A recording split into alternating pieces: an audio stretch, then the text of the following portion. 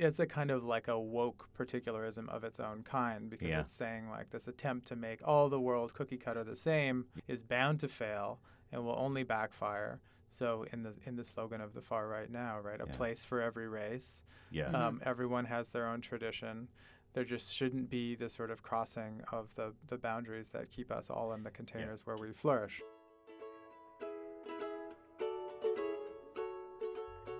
From Brandeis University, welcome to Recall This Book, making sense of contemporary problems by looking back at books that shaped the world we inherited, and perhaps never so insidiously and malevolently as the ones we're going to be looking at today. To my left, anthropologist and benevolent anthropologist and Latin Americanist Elizabeth Ferry, non-malevolent, also benevolent. Melioristic. And I am John Plotz, not very insidious, non-eminent Victorianist. And we're your hosts today. So, strong words, malevolent and insidious. So why? Because our topic today is the anti-immigrant xenophobia that now circulates on the political right, and two of our chosen texts from 1973 and 1974 turned out to have a far-reaching impact in encouraging the libertarian right to evolve or devolve towards a closed border policy as regards human movement. In order to have this conversation, we're joined today by Wellesley College professor Quinn Slobodian. Quinn, hi. Thanks for coming. Hi. Quinn is a historian of modern German and international history with a focus on North-South politics, social movements, and the intellectual history of neoliberalism.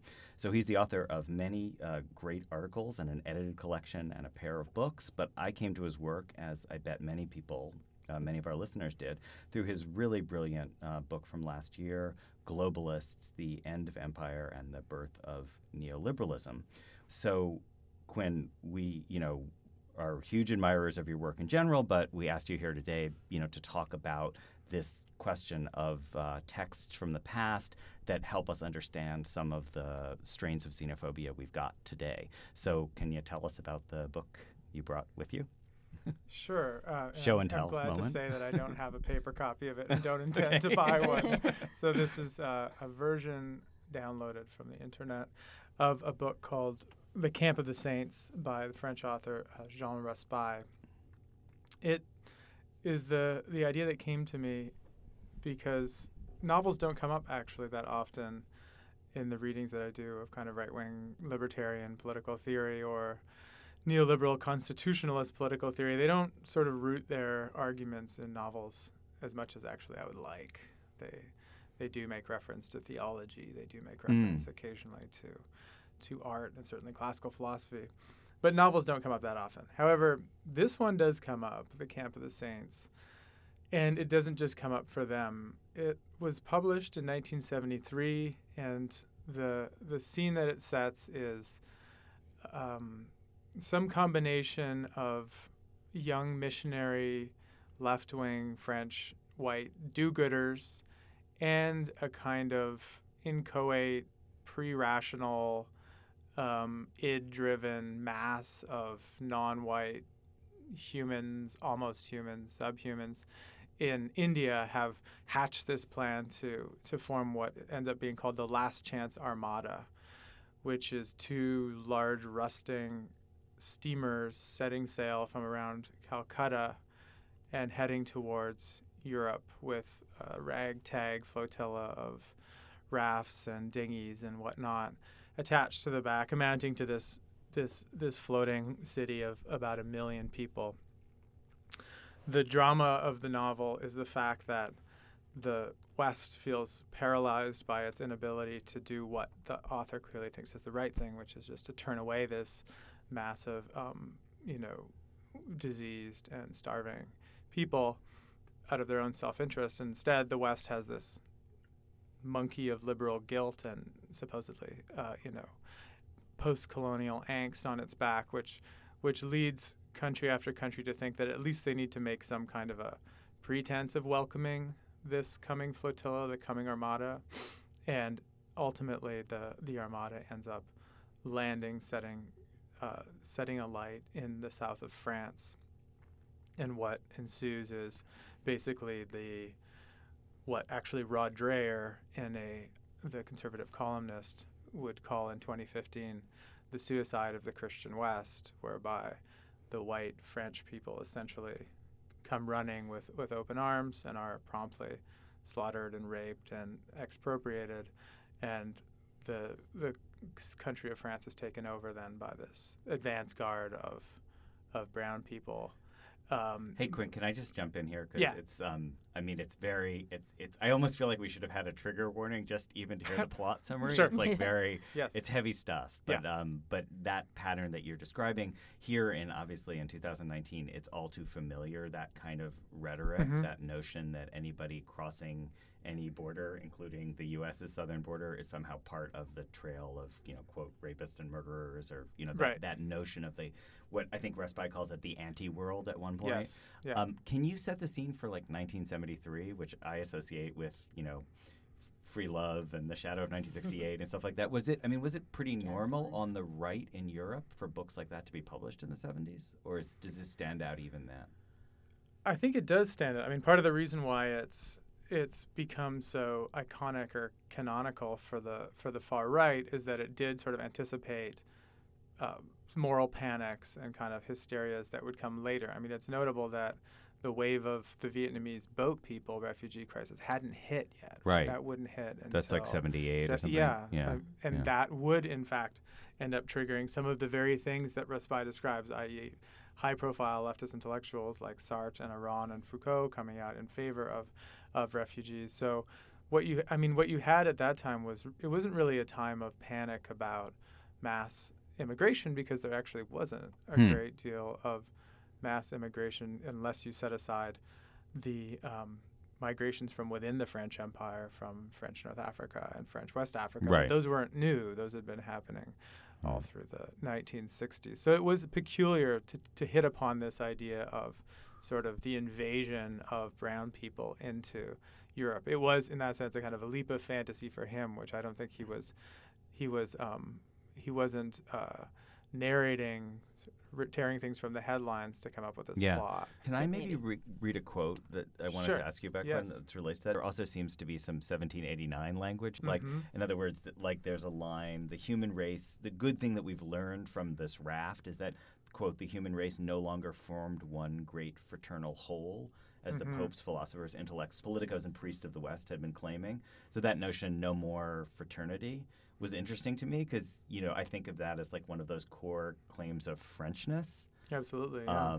So it's, yeah. Oh, yeah. No, it's so this is why it's a kind of a text of like the new right, I think, in the sense of the Nouvelle Droite, because it is a rejection of universalism, but in favor of, it's a kind of like a woke particularism of its own kind, because it's saying like this attempt to make all the world cookie cutter the same through processes of westernization, Americanization, modernization is bound to fail and will only backfire. So in the slogan of the far right now, right, a place for every race. Everyone has their own tradition. There just shouldn't be this sort of crossing of the boundaries that keep us all in the containers where we flourish. Can I just underline that phrase, a woke particularism? I mean, that's great, because I do feel like that's so much of what we're struggling with right now, is that question of particularism and all the different varieties of identity politics, which we wish to make minute distinctions about, but we need to be able to recognize commonalities as well. Sometimes not so minute. Yeah, there are non-minute distinctions too, but I mean the phrase woke particularism I do think covers like that notion of people's in their place. So Quinn, I wanted to follow up on, I want to make sure that the way I introduced you was correct, which is that I said that the thing about this text that's interesting is that it had this effect on sort of shaping far right, like right libertarian thinking. Help us understand like the alliance, the unholy bedfellowness there of exclusionary politics around migration coupled with libertarian economic policy. Yeah. Well, right. So it's been a popular book, not only certainly for right-wing libertarians, just for right-wing people of all kinds. A relatively mainstream example in the United States is Patrick Buchanan, who cites it in, I think, all of his books from the 1990s, all of which have titles that recall the Camp of the Saints, things like The Immigrant Invasion, The Third World Arrival, ... Population Decline, Suicide of the West, The Death of the West. And he cites Raspai and its subsequent reception, its praise by people at the National Review and the Wall Street Journal, as being this prescient prophecy of demographic decline. So it does get used in that way as an outright piece of propaganda for nativist exclusionary politics, which don't always, and in fact often don't, run libertarian in the sense that they then lead into calls for an enhanced welfare state for the right kind of white people, pro-natalist policies, and encouraging higher birth rates and so on. So So in other words, there's a consistent right-wing protectionist nativism or something in which borders are just borders, and this kind of hatred is totally justifiable and logical because it goes along with that sort of segmentation of the world. Right, exactly, and because you see these particular demographic communities as bearers of both specific cultural traditions and memories and sort of forms of self-narration that need to be preserved and will be diluted if a new population comes in, then it's all quite logical. Yeah. But the libertarian thing is kind of the twist, and that was the surprising part for me. And the main person to mention there is Murray Rothbard, who's extremely well-known libertarian. He's considered the father of what's called anarcho-capitalism, which is a very extreme form of libertarianism in the sense that they don't believe in just a small state or a very tightly constrained state, but no state at all. So the argument is you can replace all state functions. You won't have taxes. You will replace otherwise state functions through contracted private services, whether it's private security forces, third-party arbitration.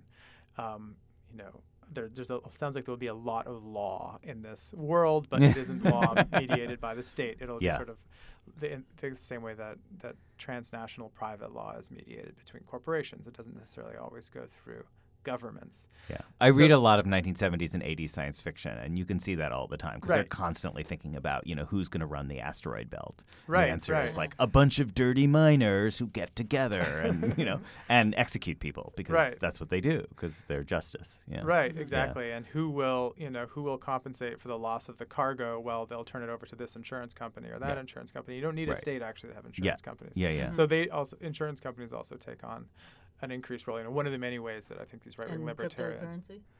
Cryptocurrency? Right, exactly. I mean, some kind of scarce commodity-based currency that cannot be manipulated by public authorities in the way of fiat money, which they all see as the beginning of the end of civilization as we know it.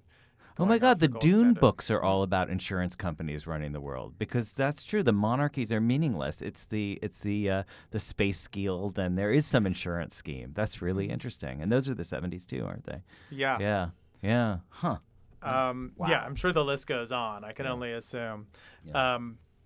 But with Rothbard, so the traditional libertarian position is I think it's best put by someone in the Q&A at some conference I was watching online recently. Who said, we're like astronauts. We see the world from a million miles away. We don't see borders. We don't see states. We just see territory, and we don't see humans. But if we got closer, we'd just see humans. And you can't see, of course, borders from the sky. Oh my God, it's the blue marble as libertarian fantasy. Oh, absolutely, absolutely. So so the normal position is no borders. Yeah. Because how do you have borders if you don't have states, right? Yeah. Well, the right-wing libertarians have solved that one. And their model is basically the covenant community or the gated community. In other words, people come together and they sign some sort of a binding document about decision-making and shared responsibilities. And then that territory becomes, beholden only to their law, and there's no higher authority. Mm-hmm. So they start sort of theorizing this in the 1970s, but then really more into the 1980s and 90s. And the thing that really gets them talking about what is closed borders libertarianism is this increased concern about South-North immigration and the feeling that, and it's an extension of the 1960s backlash against desegregation in the sense that they use the same term that what immigration is actually forced integration, because you then have to confront these people who you had no choice in having around you, but they're on your roads, they're in your public schools, they're in your parks. So that's an incursion on your personal liberty, so, right? So there. your covenant did not include Exactly. those people, right? So if you that was not what I right, meant. right, exactly. So this may be getting a little bit too in the weeds, but isn't there a Lockean history of this debate between like tacit consent versus explicit consent? Like in other words, like someone who takes up citizenship in a country is like explicitly consenting, but then there's this whole other social structure of just like the things that we tacitly buy into. Yeah. I mean, it's all a kind of an expansion of the question of whether the social contract is meant literally or figuratively, right? I mean, because most of the time it is figurative. Yeah. But their argument is really that it is possible now to make it literal, and you should be able to have what Rothbard calls nations by consent. And that consent might not be abstract if you create a new nation, either through secession or settlement of a otherwise unsettled territory. Yeah. So it's in the 90s this is happening across the right, is that the end of the Cold War means the common enemy of the communists is gone, and the new enemy really becomes the non-white immigrant. And a lot of the conservative magazines pivot quite hard in that direction, from Chronicles on the one hand, this is the kind of organ of the paleo-conservatives to which Rothbard is aligned, and the National Review itself in the 90s, of course, takes up immigration much more aggressively than before. So post 1989. So in other words, the book comes out in 73. Yeah. And the other article we're going to talk about, I think, is from 74. But you're talking about 16 years later. Oh, yeah. There's, okay. And it's republished and then made available, for example, on the website of American Renaissance, which is the central white nationalist organ. So it becomes, as someone on American Renaissance reviewed it, the 1984 of our times, right? This thing that was written a while ago, but only now can we see how accurate its vision of the future and was. So this is all. So maybe this is a good time to pivot, because so far we've been thinking about this. We haven't talked about Mr. Raspail personally, still alive. That's okay, yeah. Feel free to visit him. But that makes this seem, you can see the Euro side of this, but of course, actually, there's an American side of it as well. So I think, Elizabeth, you were going to talk about. Yeah, well, so as you were saying, John, just around the same time, the thing I wanted to bring in was an article by the economist and ecologist, I guess, Garrett Hardin, which is called Living on a Lifeboat. And, I kind of see this as the sort of domesticated or sort of legitimate, reasonable sounding version of the argument. The biologized, for sure. Biologized version, and reasonable people, or so I think maybe men can he's agree. a professor of human ecology in Santa Barbara, I think, in 1974 when he publishes it. That sounds about right. He's trained at Chicago, and he's most famous for an argument in an article called Tragedy of the Commons, which is arguing that because the commons is not seen to be the property of any particular person or group, there's no incentive to take care of it, and then there's a sort of gradual, generalized degradation of it, right? So this is kind of not a surprising, and this argument, the Tragedy of the Commons, is extremely widespread, and I think in many circles not particularly called into question, like sort of taken as a self-evident thing, even though plenty of people have pushed back against it, maybe most famously the economist Elinor Ostrom, who talks about how all the ways in which, in fact, the commons is regulated through different kinds of corporate groups like states or unions, or there's a famous ethnography called Lobster Gangs of Maine about how the commons of lobster fishing is in fact managed quite well. So I wanted to start maybe by reading this metaphor that sort of encapsulates the argument. So he says, metaphorically, each rich nation amounts to a lifeboat full of comparatively rich people. The poor of the world are in other, much more crowded lifeboats. Continuously, so to speak, the poor fall out of their lifeboats and swim for a while in the water outside, hoping to be admitted to a rich lifeboat or in some other way to benefit from the, quote, goodies on board. What should the passengers on a rich lifeboat do? This is the central problem of the ethics of a lifeboat. And, he, like Raspail, although in a more sort of reasonable sounding version, is sort of placing a lot of the responsibility for kind of environmental and political degradation at the hands of people who believe that they're doing the right thing, right? Who are taking the idealistic view. He's sort of equates them with Christians or Marxists at one point.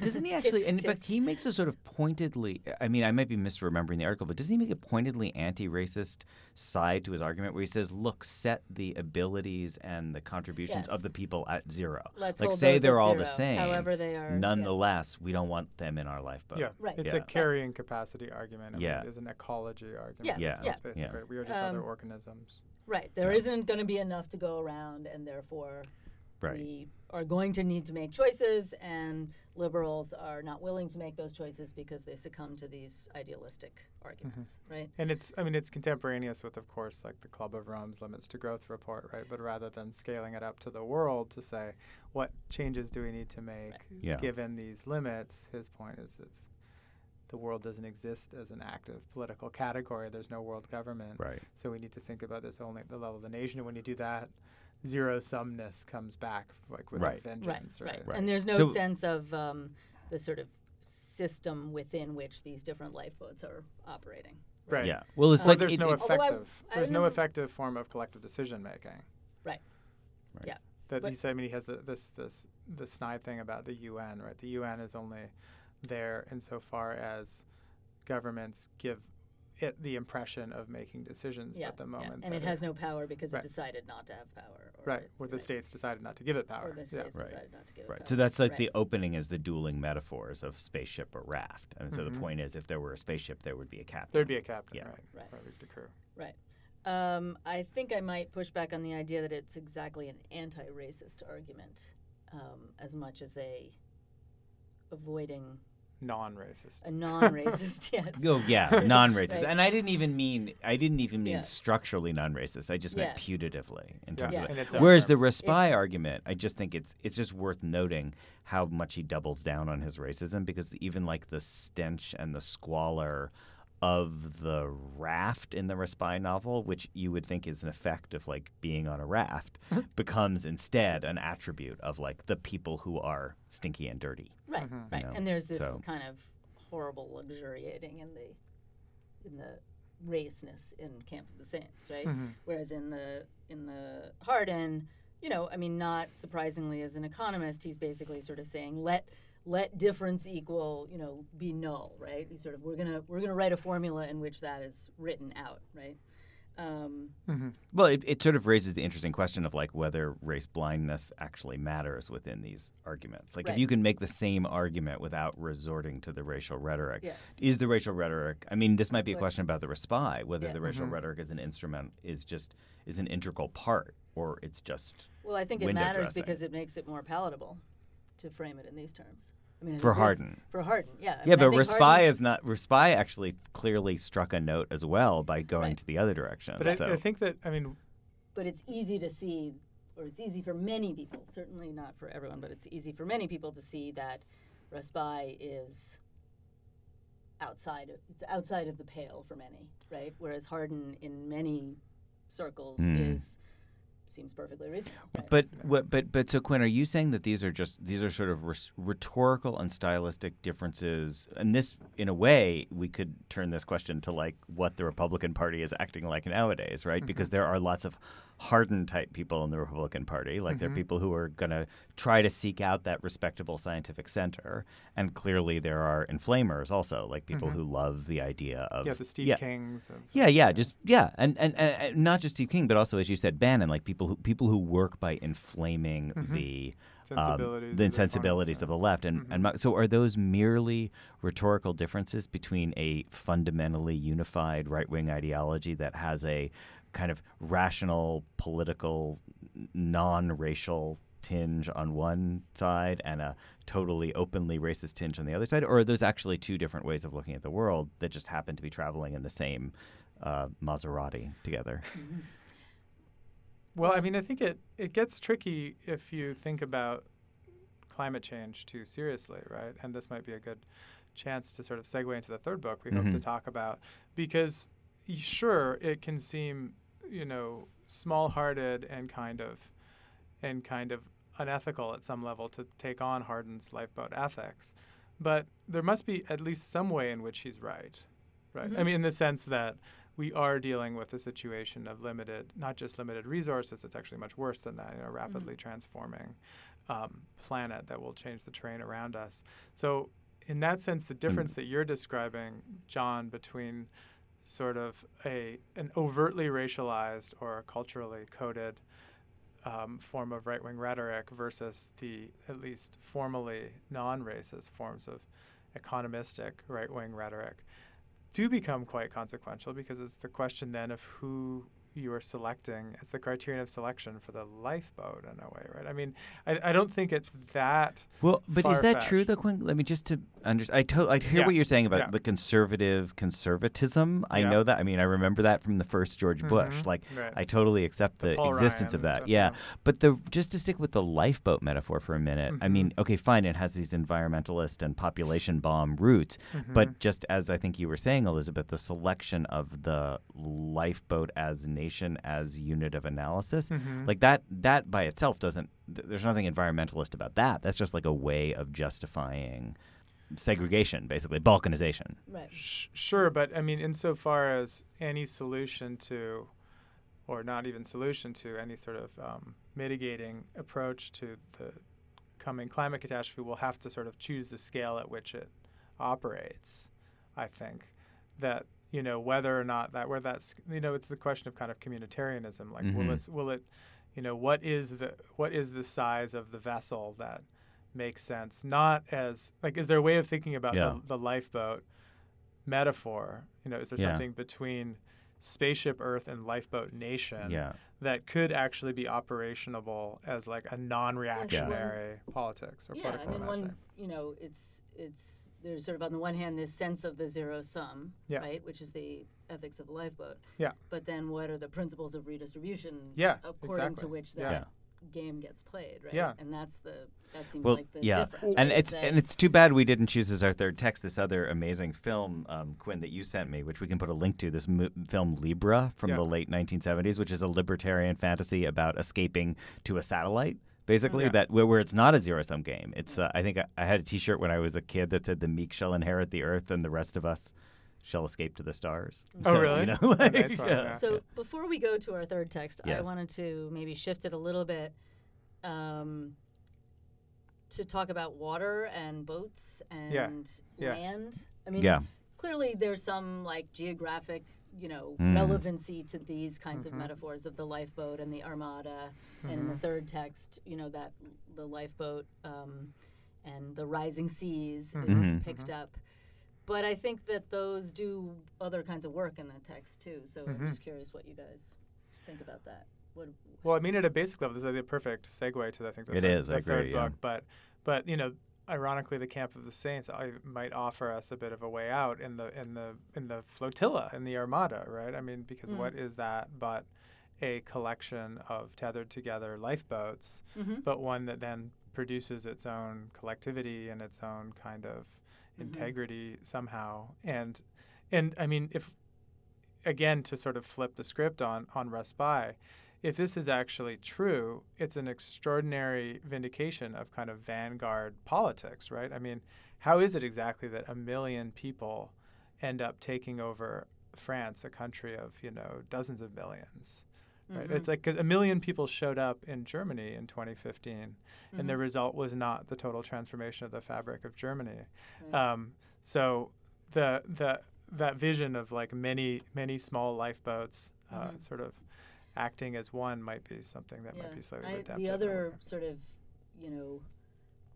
quiet metaphor that I felt like, especially in Camp of the Saints, but I think it's there in the others, is the Middle Passage and the slave ships, right? Yeah. Especially in those descriptions of the bodies being all packed in together, right? Reminded me. I mean, I don't know that it was at all consciously in Raspai's mind, but reminded me a lot of those diagrams of the slave ships and this whole sort of, what kinds of movements of different kinds of people across the globe have been going on. And what does that mean? And the historical sociologist Jason Moore he's recently titled something "Slave Ship Earth," right? So that is something that people have also played with. That's fascinating. I mean, Yeah. play is not the right Yeah, metaphor. and another group of anthropologists has talked about the planet as a plantation economy. Right. Right. Yeah. Yeah. So this is a great segue, actually, to the John Lanchester book. John Lanchester, I hope I'm saying his name right. He's kind of like an English Tom Wolfe of the 2010s. So he's a journalist who probably became best known for a satirical novel about neoliberalism called Capital. And now he just came out just a couple of months ago with this novel, The Wall. And there's a premise that an island nation, which is explicitly not Britain, you could call it Schmitten, Though it has many pubs. Seems to have many pubs, and the weather is always extremely There's gray. a lot of tea Yes. being drunk. Yeah, there's a lot of Lot of tea. biscuits. There is a lot of tea. Yeah. At one point, they make a joke about anti-aphrodisiacs, and someone says, "Yeah, it's called tea." Yeah. So yeah. So it's an island that is surrounded its entire border with a wall, and I think this is exactly to the point that that we've been talking about. The wall is in response to two different things. It's in response to environmental disaster, so climate change, rising seas, and also heat elsewhere, and then also the immigration that is a consequence of that. So it's like a flood of people imagined almost as like part of that natural flood. Right. And then in the face of that, it's a very kind of stripped down dystopian account in which every title has a capital letter associated with it. So people have to go and guard against the others with a capital O. And to do that, they become defenders with a capital D. And the climate change is the change. And with a there's the capital change, C, and then right. the wall. It is, in fact, so 10,000 kilometers of capital W wall, a defender for every 200 meters, 50,000 defenders on duty at any time, another 50,000 on the other shift, so 100,000 on duty, day in, day out. The only things that can happen are bad things, so you want nothing to happen. So it's like your job is to guard stasis. In order to guard stasis, like the entire youth of the country is standing at the edges. And then the thing they're not doing while they're standing there is also with a capital letter B. They're not breeding. Because basically, not only do you want to keep other people from coming in, but nobody in the country feels like having children anymore either. So And yet there's a demographic problem. Yeah. Right. For that reason, there's a demographic Yeah. problem. Right. Right. Yeah. Which is. Yeah. I mean. Right. Seems like there Right. could be a solution. Right, and then the final point, being, which goes to this issue of like whether this is a non-racist or a racialized account, which is you're not supposed to let anyone in, but if you do let someone in, each person who comes in, one of the defenders is thrown out. Right. So it's an And- explicit. It's an zero-sum explicitly zero-sum lifeboat. Yeah. And the other who gets in is themselves not executed or expelled out, but they're Yeah. given a chip and then made Yeah. one of the help, which Yeah, is which this is sort of, capital H. Yeah. a sort of yeah. a fluid domestic service class, which Right. you can take on willfully as long as you feed and house them Yeah. at any given Yeah. point. And who are Yeah. the property of the state. Right. Yeah. And so, I mean, the race thing is, Elizabeth and I were talking about this before. It really is, I think, the most important, interesting part of the book, the more I think about it. Because I think that the flood refugee parallel is kind of forced. I mean, this is something that people who study this point out, is that this assumed direct relation between climate change and displacement is actually overdrawn in the sense that there's as much likelihood of people being locked into the place that they're in as there is of them being pushed out of it, because it takes resources to travel. You can't move if you have nothing. It's much more likely that you die in place than you get to where you're going. So can I say that totally makes sense to me, Quinn, but the way I understood the overlay of those two types of terror, like the climate change threatening our borders and the human capital flood, was more like an account of the cognitive panic that you might undergo as you saw it. I mean, if you just think about, we haven't really touched on this issue of like why it is that people have flocked to far-right ideologies lately, but, there is, there's clearly people find themselves in a kind of cognitive duress where they start believing irrational things, and I think things that in retrospect they will understand to have been irrational, but nonetheless it can take hold. Right. So Well, that's where yeah. the generational story is interesting in The Wall too. Is sort of because it seems like the main characters that we have who have grown up after the change. Yeah. And by the way, I think that's almost definitely borrowed directly from the East Germany, West Germany case, because when the wall fell, it was still referred to as die Wende, the change. Huh. So in this case, the change leads to the erection of the wall. Yeah. But they don't seem to have any of the argument there about why they should be so afraid of the others, except just that they are. Yeah. Right? I mean, like you're saying, that's just like a reflexive thing. Yeah. But it makes you wonder, I mean, is the generation before supposed to have been persuaded by some kind of welfare state, overburdening type explanation? Right. If so, you don't really see much of a trace of it, right? It's all just naturalized. And it's really interactional, right? You're afraid of the others because you know the others will immediately kill you because they will have to. Right, and if you let them in, then you will be yourself. You will be expelled. Yeah. So no, the thing I thought was going to come into the novel more, but it certainly exists in a parallel to the Camp of the Saints, is that question of the traitors in our midst, like the sympathizers, the people who are willing to, let the others in. Do you guys have a thought about that? I mean, it's the kind of presence, non-presence of that as a plot device. Well, that was actually the sentence that I pulled out from the Camp of the Saints to share, was this very colonel, this proud last Western man, says at some point, in war, the real enemy is always behind the lines. Because it does seem to unite all three of these, that in the end it's a question of betrayal from within and the threat of like the fifth column, right, or the kind of insidiousness of an idea among your own rather than the embodied threat of people and from maybe outside. even inside yourself, right? Yeah. Your own humanitarian impulses are going need to be your policed. undoing. So this is a great time to pivot to our recallable books. So if you don't believe in your future, at least you can take some solace in the past. We conclude with recommendations basically for further reading on the topic that we have raised today. And as with the books we discussed, there will be links to those on our website, along with other material for folks who want to explore this topic further. So, Quinn, as our guest, do you want to start us off? Sure. Well, this book actually hasn't quite come out yet. Okay, great. It'll be out in the next couple of So months. it is from the future. It is from the future. It is from the future. It's the title of the book is Mutant Neoliberalism, and it's an edited volume, edited by William Callison and Zach Manfredi. Be published on Fordham University Press, and it gathers some really interesting writing, including Melinda Cooper writing about the anti-austerity of the far right. So this is the difference between the kind of libertarians of the AFD and then the kind of welfare chauvinists of the Front National. Etienne Balabar, who's been an extraordinary writer on the idea of Europe for many years. Wendy Brown has a chapter in there. A couple of other people do, and I think it's the best. It will be the best collection so far to kind of account for 2016 as something other than just the jungle growing back as kind of the Beltway punditocracy would like us to understand it. That sounds great. Elizabeth? Yeah, so mine actually picks up on the last bit of our discussion, and it's by Douglas Holmes. It's an ethnography of central bankers and monetarism and central bankers. It's called Economy of Words. That's sort of about the move, a particular kind of move away from gold, and the central banks kind of,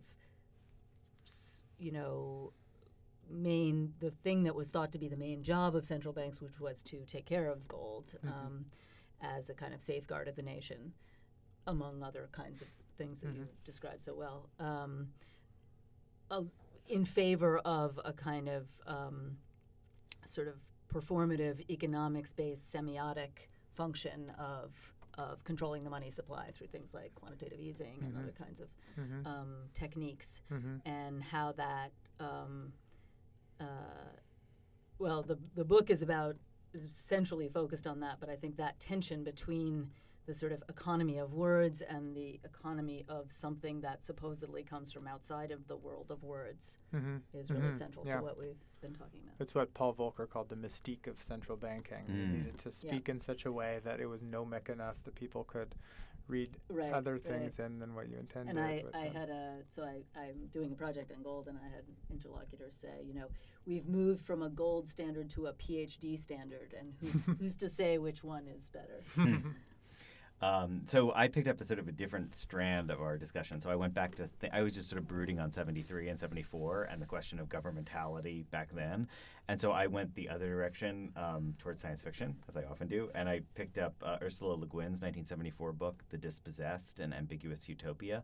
And actually, it connects in many ways to what we're talking about today, especially in that question of like how you constitute governmentality while still distrusting the state, because it's sort of a, open secret that Le Guin is, among other things, trying to work out some kind of anarchist politics. And I sometimes think of what she does as a sort of solitary solidarity. Like, so she wants people to be on their own and yet nonetheless want to live and coexist with one another. And so she takes the tradition of sort of utopian democratic socialism, which just asserts people will just love one another, and it's kind of a dark, grave version of that, because she thinks you can live in a world of privation and limited resources where you're going to have to struggle with one another, but she thinks that there are mechanisms for getting there that are not nation or state bound mechanisms. So it's a really interesting novel. It like Camp of the Saints, it's kind of strange as a novel, but I think it's just a thoughtful exploration of what it would mean to want out of liberalism and not be sure, how you get connective tissue without it. So. All right. Well, Quinn, thank you so much. And I will just say that Recall This Book is hosted by John Plotz and Elizabeth Ferry. Sound editing is by Claire Ogden. Website design and social media by Matthew Schratz. And if you like this episode, you might want to check out our discussion of women and politics with Manduhai Boyendelgair, and the one about addiction and habits and dependency with Gina Terrigiano. Not because I'm saying right-wing politics is addiction. Just, just interesting connection. Further episodes coming up include a conversation with the Chinese science fiction writer Shixin Liu, another one with Zadie Smith. I want to say future Nobel laureate Zadie Smith. And also with the poet David Ferry and biologist E.O. Wilson. Finally, if you enjoyed today's show, please be sure to tweet about us, mention the show on Facebook, or write a review and rate us on iTunes, Stitcher, or wherever you get your podcasts. So thank you very much for listening.